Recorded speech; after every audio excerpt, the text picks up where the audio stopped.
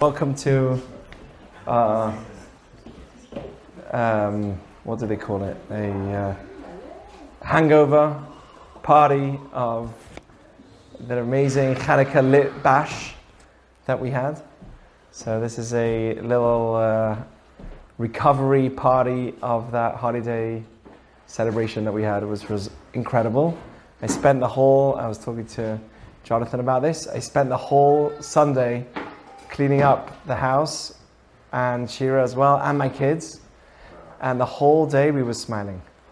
It was the greatest day ever. My kids were so happy. We were walking around, like how they do it in where you have carnivals in the parks, and they pick up after carnivals. They have like a row of people walking with bags, bending down to pick up stuff. Have you seen that? So we felt like that's what we did here. We got all our kids in a row, starting from the trees. We had a game. Everyone got a bag, and we literally went down in a row, picking up every little piece of dirt that was on the floor. We had people coming to clean, but it wasn't nice. There's like a limit. You know how your mum says to you, "Hey, clean up, the cleaning lady's coming." Has your mum ever done that to you? Well, So. I do that to the kids. Or somebody's housekeeping is coming. Please clean up your room. I'm like, Mom, what does that mean? If housekeeping is coming, then what on earth do you need me to clean my room for? Because there's a limit. That's why. There's a limit to how much mess you can make. If you make so much mess, it's like, dude, she's not going to clean up your own dirt in the bathroom. There's a point where you got to do something yourself. It's just rude, So that's how it was with us as well. We had these cleaning ladies come, but it was still too much, so we had to also clean. And we had the floor was mopped multiple times. But you should know, every minute of cleaning up was joy. We were smiling the whole way, because we just felt like we brought so much happiness to so many people. And it was beautiful. Now, let me tell you something. I don't know if you could tell, but I'm pretty orthodox. So, yeah, what? And in our circles, it's a party like that is not okay. Like we don't dance like that. We would probably, and we don't honestly, like, it's not something that I feel like I'd come to it. But it's not something that I would go. Like, you wouldn't see me in a party like that, right? You'd be like, "Hey, Rabbi, what the heck are you doing here?" Oops, the rabbi's here. I used to walk past frat parties on campus, and I specifically would turn the other way so the guys wouldn't see me and feel bad that I'm watching them haze all these people. So I would actually turn the other way. I don't want people to feel bad. But really speaking, like, it's not the kind of party that our community would run. But that being said, I still believe that there's something beautiful in it, and the unity and the coming together, and it's a community that we have. And I once said that if there's going to be a party like that, wouldn't it be better that it's in our house than somewhere else? If let's say a rabbi has a child that's not connected to Judaism, right? A rabbi has a child that's not connected to Judaism. Wouldn't he be happier that his child's in my house, partying here, as opposed to partying somewhere else? Of course he would be. So I really truly believe that there is beauty to it, even though it was the way it was, and it was amazing. It was beautiful in every aspect. The music, the party outside, the booth, the games, the bartending. So yeah, thank you to everyone that made it happen. And there was a huge crowd of people behind it. But some of them are here. I don't even know who was on exactly who was. I know that Jonathan, I know that Chaz, Alison was involved too in making this happen, and Sarit. Anyone else? I don't know. It was like a whole thing, like weeks on end of preparing. And of course my amazing wife, who's the mastermind of everything. But it was really an amazing party that I have been smiling since. I can't take the smile off my face. I have a study partner in La Brea who's a Hasidic Jew. He's very smart. So I tell him about what we do. I was like, we had this massive party. He's like, no, how was it? I'm like sitting in front of this like very holy man, and I'm like, it's an amazing party. You know, it's just, you know, some people say, you know, who says that you can have fun? Who says that you can have fun in, you know, in the religious community? And, you know, you should just send them to us. We have a lot of fun running all these events and having everyone in our house. And there is a lot of work that goes behind it, and a lot of stress and noise, as you can hear in the background, which is why I'm using the mic. But there's a lot that goes on behind the scenes. But at the end of the day, if you look at the whole picture, that's life. You know, it takes effort to put something great in the world, and we feel amazed. We feel amazing. I mean, we had over 150, 160 people. That bought tickets. Over 150 people that came through. So, you know, and then there was more people that came at the end, and it was amazing. Anyway, so with that being said, I do want to continue our Pirkei Avot study, so we're going to learn some things, and then we'll finish off short and sweet, because we're already starting quite late, and it feels like there's a fire going on. But anyway, so what was I going to say? So, there was once in Israel, when I was in Jerusalem, I was amazed. Listen to this. I was going to a store in the Bukharim Shuk, which is like, it's like going to a very religious neighborhood where they sell lots of books and other things, but mainly there's a lot of stores which are selling Jewish books and Jewish artifacts and different things. So I walk into one store, 12 o'clock in the afternoon, it was around that time. The guy, his store was packed. Tons of people, tight little space, and everyone was looking at his books. And he's like, excuse me, in Hebrew, Slicha ani soger. Like, what? I'm closing. I'm like, what do you mean you're closing? No, I'm closing. I've got to go in 5 minutes. I've got to go. Please, everyone's got to go out. 5 minutes, and then I've got to go out. What do you mean? He says to me, every day I close at 12:05. I've got a shiur, something like that on those lines. I've got a time where I go to a Torah class, and I close my store every single day. And I looked at him and I was like, wow, you're willing, small store, you're probably not making that much money, but you're willing to give all that up for something greater than all of that. And what kind of shiur is this? What kind of class is this? Which rabbi is speaking? How can he be so good that he'll take over your will to make money? What kind of teacher is this? But the truth is that in Jewish understanding, there's something beautiful in that. Where you've got something in life which is larger than life itself, than work itself. When you're able to say that I know I need money to make money, but there's something else in life that's more important than all of this. My wisdom, my understanding of this world, some time to sit down and think. To me, when I saw this man, I saw greatness. He didn't have a long beard. He wasn't like this guru-looking rabbi, if that makes sense. He wasn't like anything unique. Simple man. In the afternoon, he closed his store and boom. It was just everyone, he kicked everyone out. And I was one of them. Kicked me out and closed his store. Took down the shutter and went to study. To me, that was one of the great, I've never seen that happen. How can life be so important that something that you're learning is so important, it's more important than you making your money and survival? He has a family to feed. No, I need this hour. This is an hour that I have that's no matter. Talk about priorities. And this is what Shammai said. Listen to the language of Shammai, one of the greatest scholars of the Talmud. He said, Asay Toratcha keva, make Torah for you permanent, not temporary. Make the study of Torah permanent. There are things in life which are temporary and the things that are permanent. Making money is temporary. At the end of the day, it's temporary. Things are temporary. All the things we own, our home, everything we have, temporary. People that I know, are getting sick. People, because, I'm suddenly getting older, and there's people that, my uncle, this one, that one, there's so many people that I heard recently that passed away. Life is so short. Boom. There's so much that is temporary. It says that the wise people make the permanent, and the temporary, they treat it as temporary.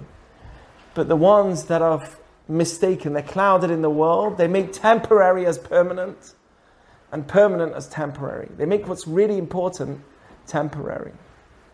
And they say, I don't need that as much. Family, or whatever it is. The most important thing is making some money. And then what happens is that over time that catches up with you. And many things are left behind the corner. They're left behind, but they are very important. They're much more important. And that's what it says. Asay Torat Chakeva. It doesn't just mean study of Torah. It means the lifestyle. Make that the words of the Torah, the teachings of the Torah, is permanent, is something that you do no matter what. And the things that are temporary in life are temporary. You treat them that way. That's what he says. And I think it's mind-blowing to me. There's so many stories. By the way, a person that's able to do this is calm. Oh, I lost some money? Fine. You cheated with me a bit in business? Fine. Whatever. It's money's money. And I've seen it with my own eyes. People with faith, people that have priorities in the right place, they are upset. It's hard. It's tough. Don't get me wrong. They don't lose their humanity. They are as humane as everyone else. But when they lose their money or they lose their business or whatever it is, they realize they are able to calculate the situation because they know that their place right now, the thing that's bothering them is temporary. They'll get upset. They'll get bothered. They'll move on. It's an amazing thing. Here's an example. David HaMelech, David, who became eventually the king of the Jewish people. But it wasn't like that from the beginning. His entire life, if you read Psalms, it's one of the most hot books on sale forever. The Bible's the most sold book in history, right? But David HaMelech, Psalms, is one of the greatest prayers that's said ever. His entire life was being chased. He was hiding most of his life by a king, threatened to death. His entire life. Eventually he became the king also. But most of his life, he was chased. Horrible. Things that you can't imagine. And what did he say?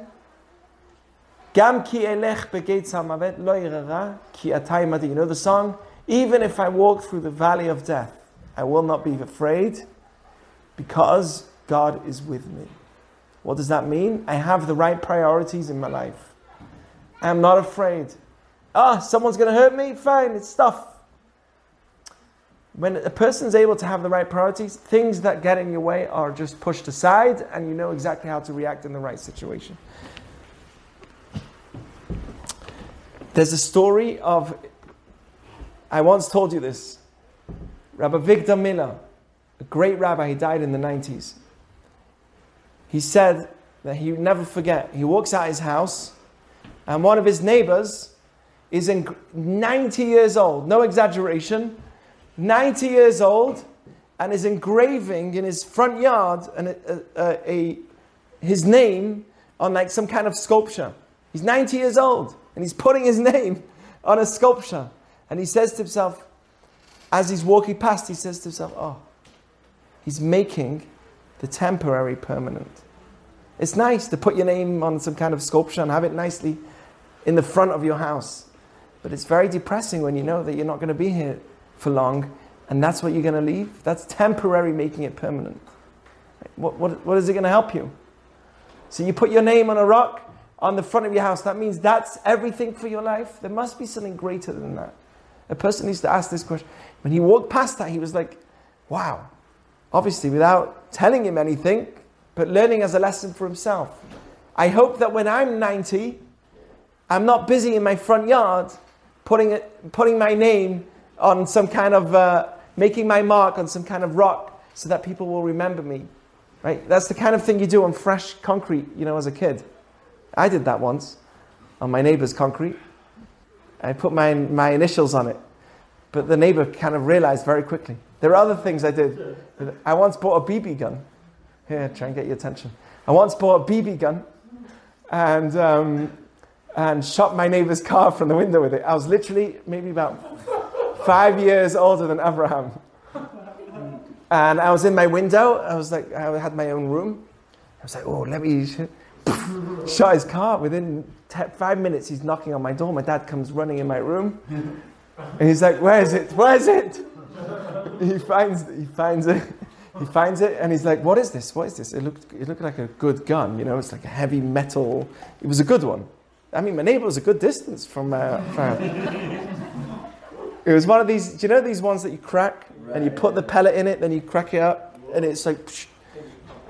No, you don't pump it, there's no gas, but it was nice, it was good.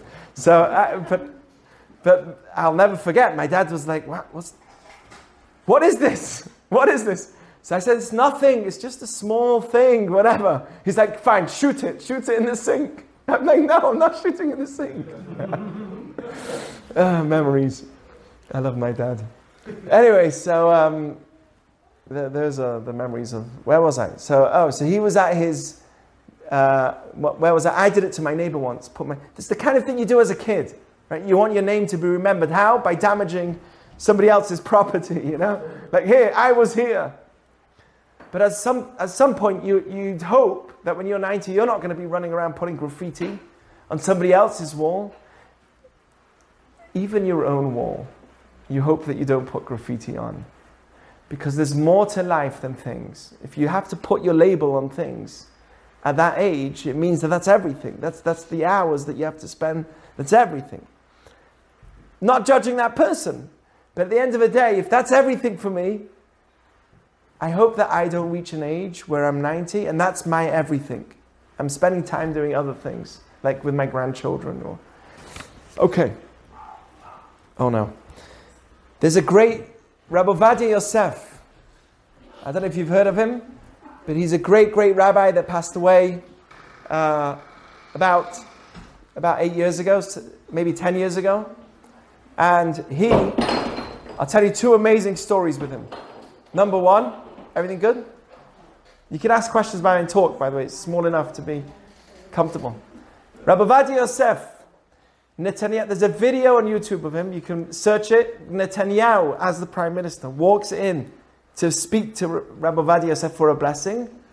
Before, by the way, any kind of war or battle, he would go to Rabbi Ovadia to speak to him and get a blessing. So he went to one of the greatest rabbis of our generation.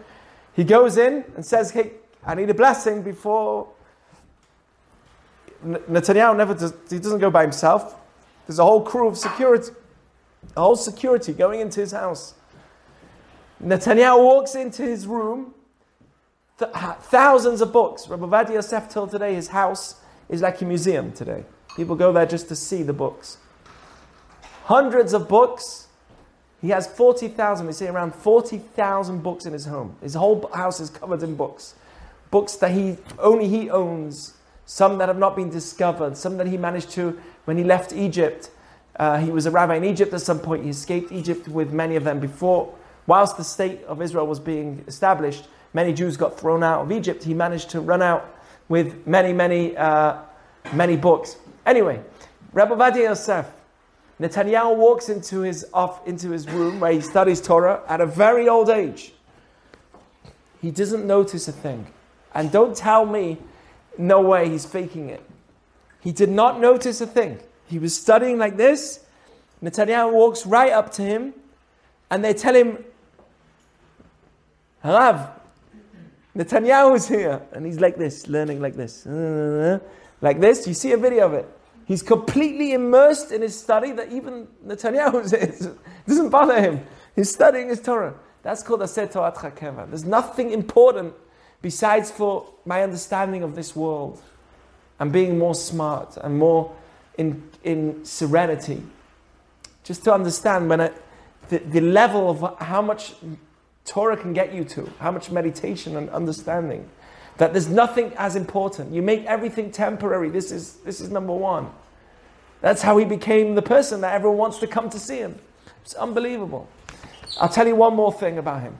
This is a story that's given over. I heard this story this year by one of the people that worked for him. It's written in many books, and many people have said the story. It was mainly with one guy, with Aryeh Deri, who's also somewhat in politics. So Rabbi Ovadia Yosef, in his old age, had to go for an operation, and they had to put him to sleep. The problem was, he was already very old, and they were worried that if they put him to sleep, he might not wake up. Too dangerous to put him to sleep at this point, but he needs the operation. So what does he do? He says, what's the problem? He hears the commotion, they're talking, he's an old man, so they're talking to one of the people that work with the Rabbi Aryeh Deri. They talk to him, he hears noise, he says, what's the problem? So he explains to him, Rabbi, they need to put you to sleep to help you so that you can get healed. But they're worried that if you're going to wake up, if you're not put to sleep, if we put you to sleep, you're never going to wake up again. You're not in the age where we can do it to you right now. He said, what's the problem? Bring me a Talmud. Bring me this and this Talmud. The downstairs in the Shaarei Tzedek Hospital in Israel, in Jerusalem, there's a synagogue there. He says to him, bring me the Talmud from downstairs. The Talmud, whatever Talmud you have. He says, which one? Anyone. He goes downstairs, gets him a Talmud. He brings the Talmud to the rabbi. The rabbi says, give me a few minutes. Let me study the Talmud and tell the doctors they could do whatever they want. They don't need to give me any anesthesia, nothing. Just let me study for 5 minutes. Whenever I say, let them come in and do whatever they want. He studies for 5 minutes. He says, Rabbi, you can't do this. There's no way. It's dangerous. Don't worry. They can do whatever they want. Let me just 5 minutes and don't tell me this is a story of 100 years ago, 200 years ago. This is now, 10 years ago. So he says, no problem. They give him the Talmud. He sits with it for 5 minutes. He closes his eyes. He says, okay, they could start. They did the operation. They did the operation without putting him to sleep. And he's like this. And the doctors come out to his shamash, Aryeh Deri. Aryeh Deri said, I couldn't sit there watching him. I just couldn't see the idea of them doing an operation with him, even if he says it's fine. He went outside. The doctors come out. They were shocked. They said, I can't believe it. This man is an angel. They called him back in. Aryeh Deri comes back in. He goes up to Rabbi Ovadia Yosef and he says to him, Rabbi. The rabbi gets up from his study in his deep thought and he says, no, tell them to start already. Did they start the operation? When are they starting already? Tell them to get on with it. They did the operation to him. He didn't feel a thing. He was so immersed in his study. Just to understand that how study of Torah can get a person to a next level, that they're out of this world even. But the rabbis say at least, Asay Torat Chakeva, make Torah study something you do every day, so you're always growing. We said this already, a few weeks already in a run. If you're not learning something new every day, you're not living. Living means you're growing you're different today as you were yesterday. Different today as you were 2 days ago. That's called growing, and that's called living. Okay. The next thing that the rabbi said was, Emor me'at ve'aseh arbe. Say a little and do a lot. He's used to the Hebrew statements, the sayings in Hebrew. Tili also, right?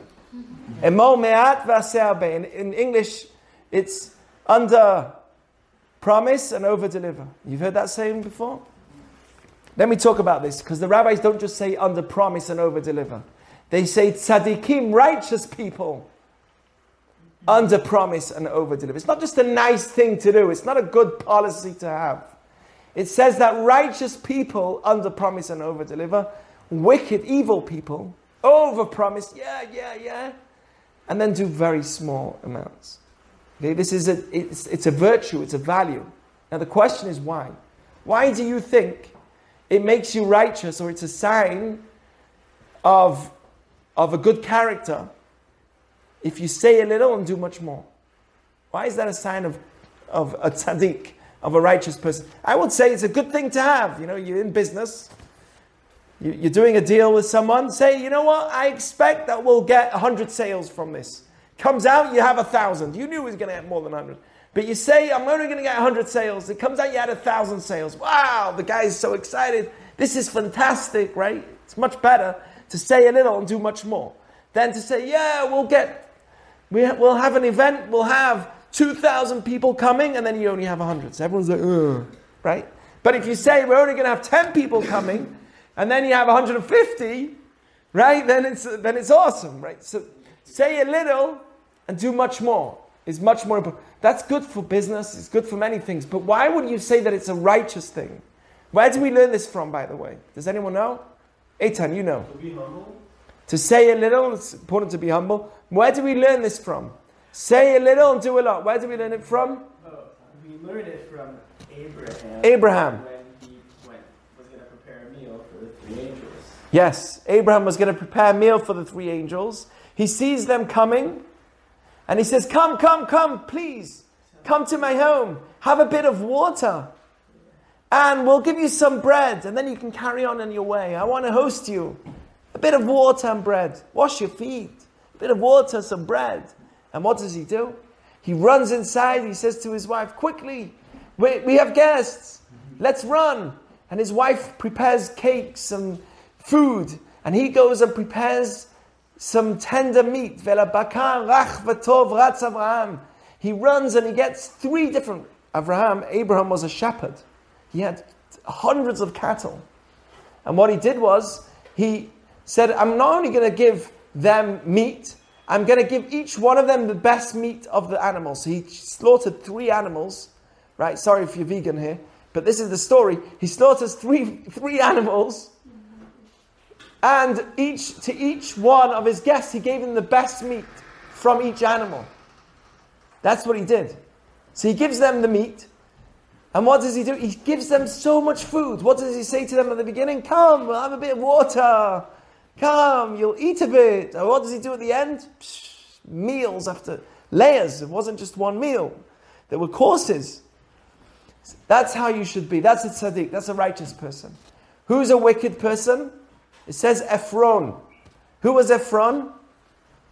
Does anyone know? He did the opposite. He said a lot and did a little. Why? What happened with him? Does anyone know the story? Ephron, Abraham wants to bury his wife. His wife dies and he wants to bury her. Where does he bury her? Does anyone know where Abraham and Sarah is buried? In Israel.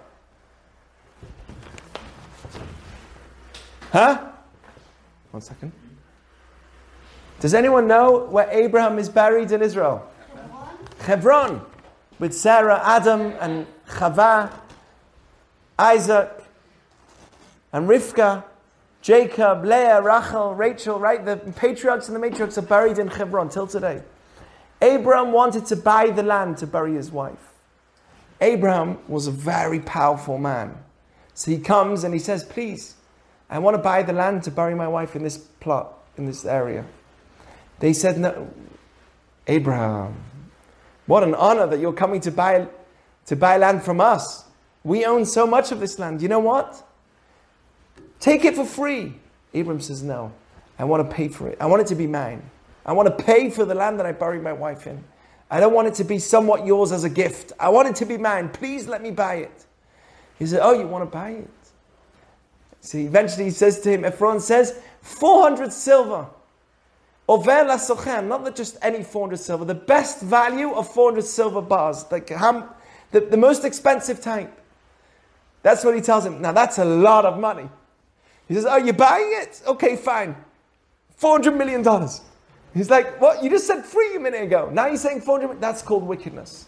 They start off and they say, yeah, we'll do business. We'll work together. We'll work together. We'll work together.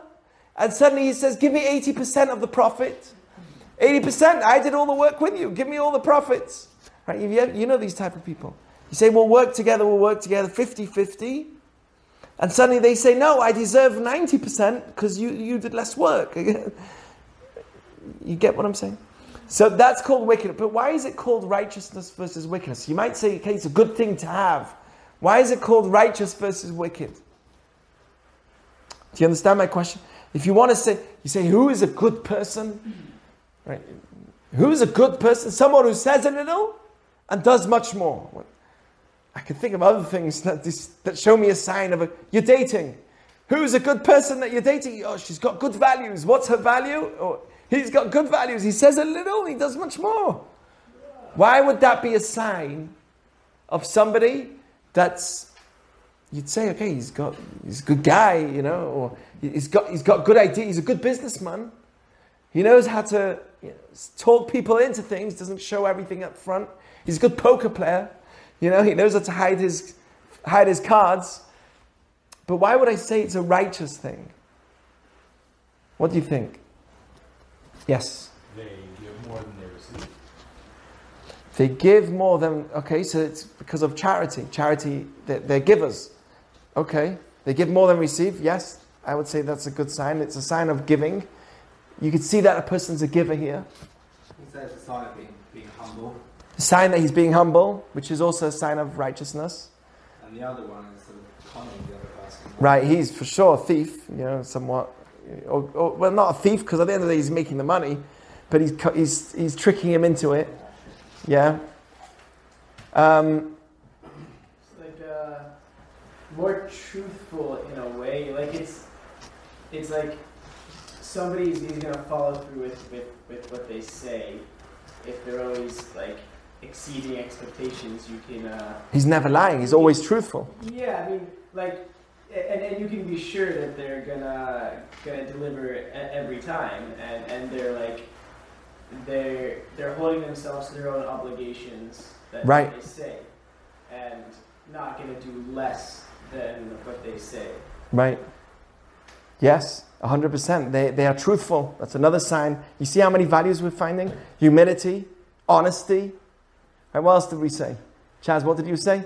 They give more, they're givers. They're givers. You see how many signs we're seeing? I think there's another sign as well. And it's basically what you said, Eitan, as well. But it's a sign of you see what you get. Right? When you're dating someone, you can't, everyone's acting. Right? When you're with people in public, everyone wants to be, the good guy. Everyone wants to look good, but are they as good as they look good? So one of the greatest signs of integrity hidden behind the person subconsciously is if he says a little and does much more. Because you can't know somebody truthfully who they are. It's very hard to see. People put on a great show. You know how I know? How do I know? Look at the divorce rate. Right? People put on a great show and then they get divorced. Well, that's scary. People put on great shows all the time for public use, for my own benefit. We are very different in public as we are in person. It's very hard to be someone who's equally in public as he is in person.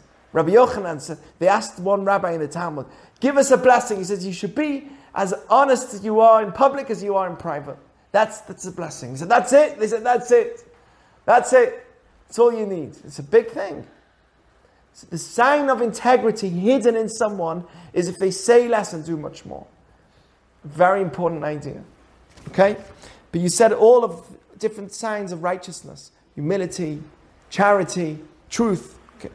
And then he says finally, Veheve mekabel et kol ha'adam b'seve panim yafot. Somebody who says a little and does much more, what's his problem? He doesn't say a lot. What's his problem? He might be rude. He might appear to be rude. He's not speaking. He's not talking to me. Why is there no communication? It's not a sign always that it's a bad thing. Not talking, we're going to see later on, is actually a good sign. But the question is he not talking with a smile? Listen to this. You ready for some wisdom? This is a Talmud. It says there's some kids that can eventually feed his father a good meal, and he kills his father in terms of mentally. Destroys him from the world, makes him old.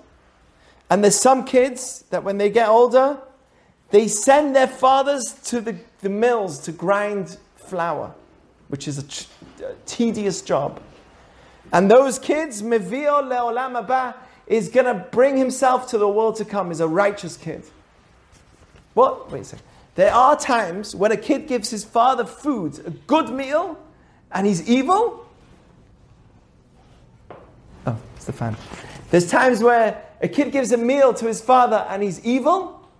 And there's a time where a kid can send his father to work in the mills, grinding flour, and he's righteous. How?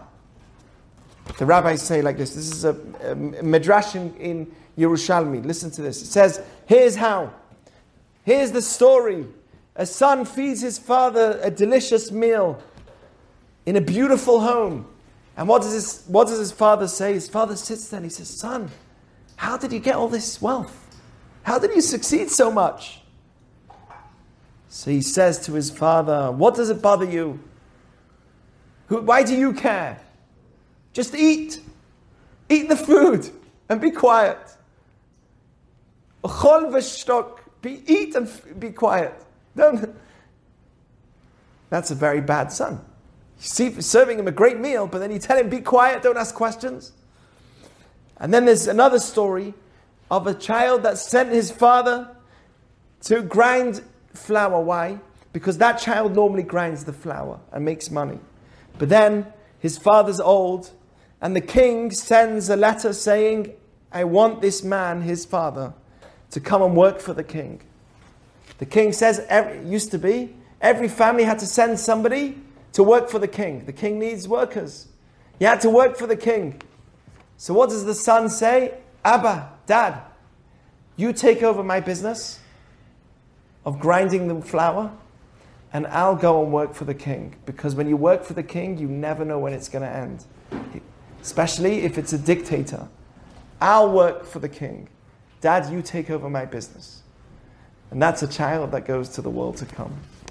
It's not about what you say. It's about how you say. Right? You could do the nicest things.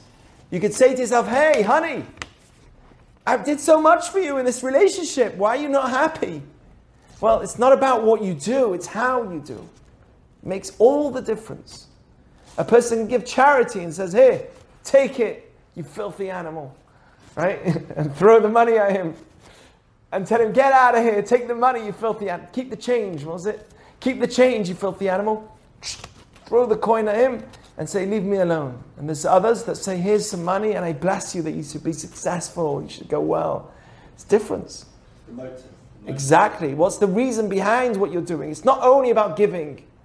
There are parents, it's a scary thought, because a lot of times we go through life, we say, okay, I've done stuff, but did we really do it with the right intention? That's the question. What would you say, this is just thinking out loud, Yes. about people who may give a lot to charity, but the large reason for giving to charity may be tax benefits?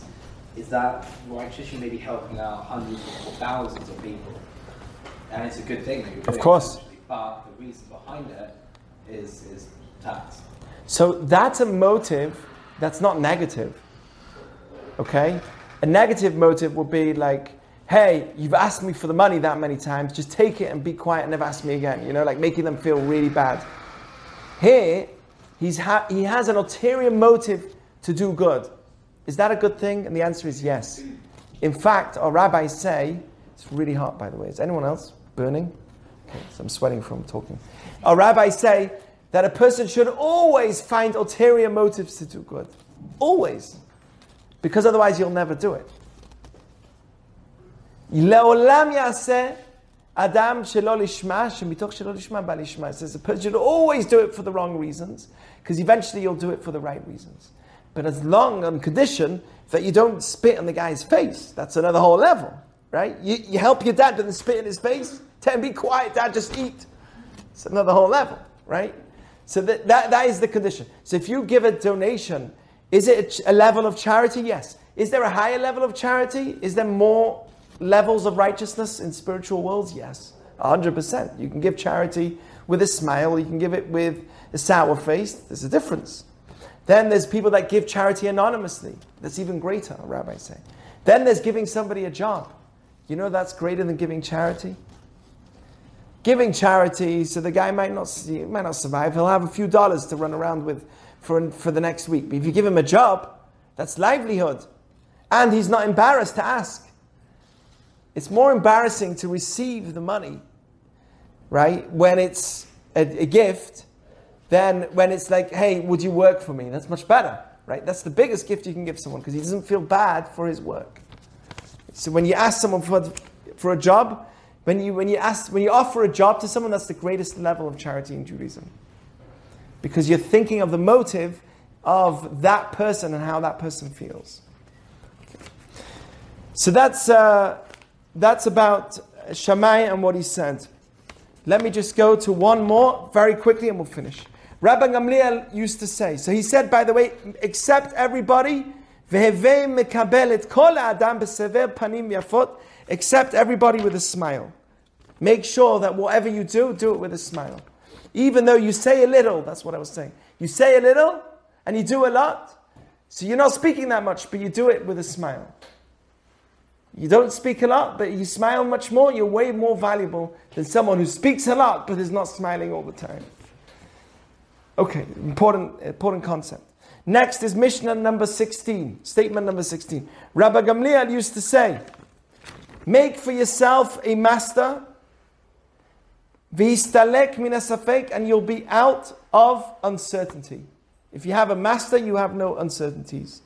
V'al al tarbeh la'aseh umadot. Rabbi Gamliel used to say, have yourself a master, stay away from doubt, and do not accustom yourself to tithe by estimation. Which means, like this. When a person has a master, what does it say? You are being objective. What does it mean you have a master? Have somebody that if you are biased to your own self, have somebody that you can ask for you. Why? Histalek min hasafek, you will be removed from uncertainty. I want to just finish off with a story. Okay, I'm done, but I want to finish up with this story.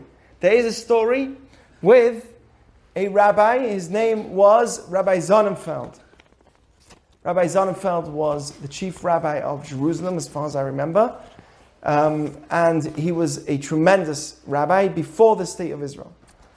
This is the story with Rabbi Sonnenfeld. There was a man that was a singer and a cantor in his synagogue for 30 years. He was also a Talmid Chacham, a scholar. And he was a cantor and a rabbi and a singer in his synagogue for 30 years. Can you imagine? And finally, he passed away just before Yom Kippur, 2 weeks before Yom Kippur. This cantor passes away. Everyone's so sad. Who's going to take over this man's position? They go to the rabbi, Rav Sonnenfeld. Who's going to take over this position? Look who passed away. The cantor passed away. And what does he do? Just before Yom Kippur, he says, I want the son of this cantor, of this singer, of the chazan, I want his son to be the one that takes over the job. And he makes his son take the position. And he takes the position and he does the singing on Yom Kippur. And everyone's shocked. Why? The guy's got no voice. He can't sing. The kid's not like his dad. Can't sing. Plus, the Jewish law is that on Yom Kippur, you're not allowed to have someone that's within 30 days of mourning as a leader of the service. He's too sad. Yom Kippur is a very important prayer. You can't have someone that just lost someone within 30 days as a leader. So they said, how can you let this man's son be the leader? He just passed away 2 weeks ago and he's still mourning his father. You can't let him be the one that's leading the service. How can you let his son lead it? And there's many other. He can't sing. The kid can't sing. He's not the same as his dad. And he's not as a scholar. He's not as wise as his dad. It says that if you want a cantor for your synagogue, you should also look for someone that's wise, that's also a scholar, that's a holy man. He's not as holy as his father. So he says, I thought about all these things. The rabbi says, I thought about all these things. But in the ladies section, his wife, the wife of that cantor, is a new widow. She just lost her husband. And for 30 years, every Yom Kippur, she heard her husband. And this Yom Kippur, she's going to come. You think I can imagine what it's going to be like if another man is going to take over her old husband, her late husband's position. And every time she hears a different tune that's different to the way her husband used to sing, she's going to say, I miss him. She's going to be in pain. What kind of Yom Kippur will that widow have? So I hear all of your points. It's better to have someone with a good voice. It's better to have someone that isn't mourning. I hear all of these points. But I don't hear how we can get away with the pain that this widow is going to go through. She just lost her husband. And she's going to be crying, where's my husband? Listening to some other random guy singing chazanot, singing as the cantor. I can't hear it. So what did he do? The rabbi says, I want his son, the son of this man, to be the cantor. That way this widow will not be upset. That's greatness. Greatness is mekabelet kol adam b'seva panim yafot. He sees the bigger picture. Doesn't just think of specifically, okay, this is the law, that's it. Thinks of the bigger picture. There's a widow that's alone, that just lost her husband. If someone else takes that position, that's going to be painful for him. That's greatness. Greatness is somebody who's able to see the bigger picture of the pain of the situation and see, hey, someone's going to be in pain if we don't do it this way, and care about that situation as well. Which is, to me, is amazing. Anyway, so I hope you guys enjoyed. So these were some of the lessons we learned today. Aseto at chakeva, make sure that you make priorities a priority, and temporary. Say a little and do much more. Jordan liked that one. And accept everyone with a smile. That means that even though you say a little and do much more, you say a little, so you're not speaking much, but smile. There's people that don't want to speak, but they're also rude. You don't want to speak, at least smile. Make up for it with your smile. And then, the last thing I was saying is that a person should always have a master and remove himself from uncertainty. When you have a master, you are objective. You have somebody above you that you're listening to, that you're not involved with. You can listen to him and he will guide you because they are objective. They're not in your biased situation and they will guide you. That was the last message. We'll talk about that more next week. Okay, I hope you guys enjoyed. And Shavua Tov. And Shabbat Shalom too.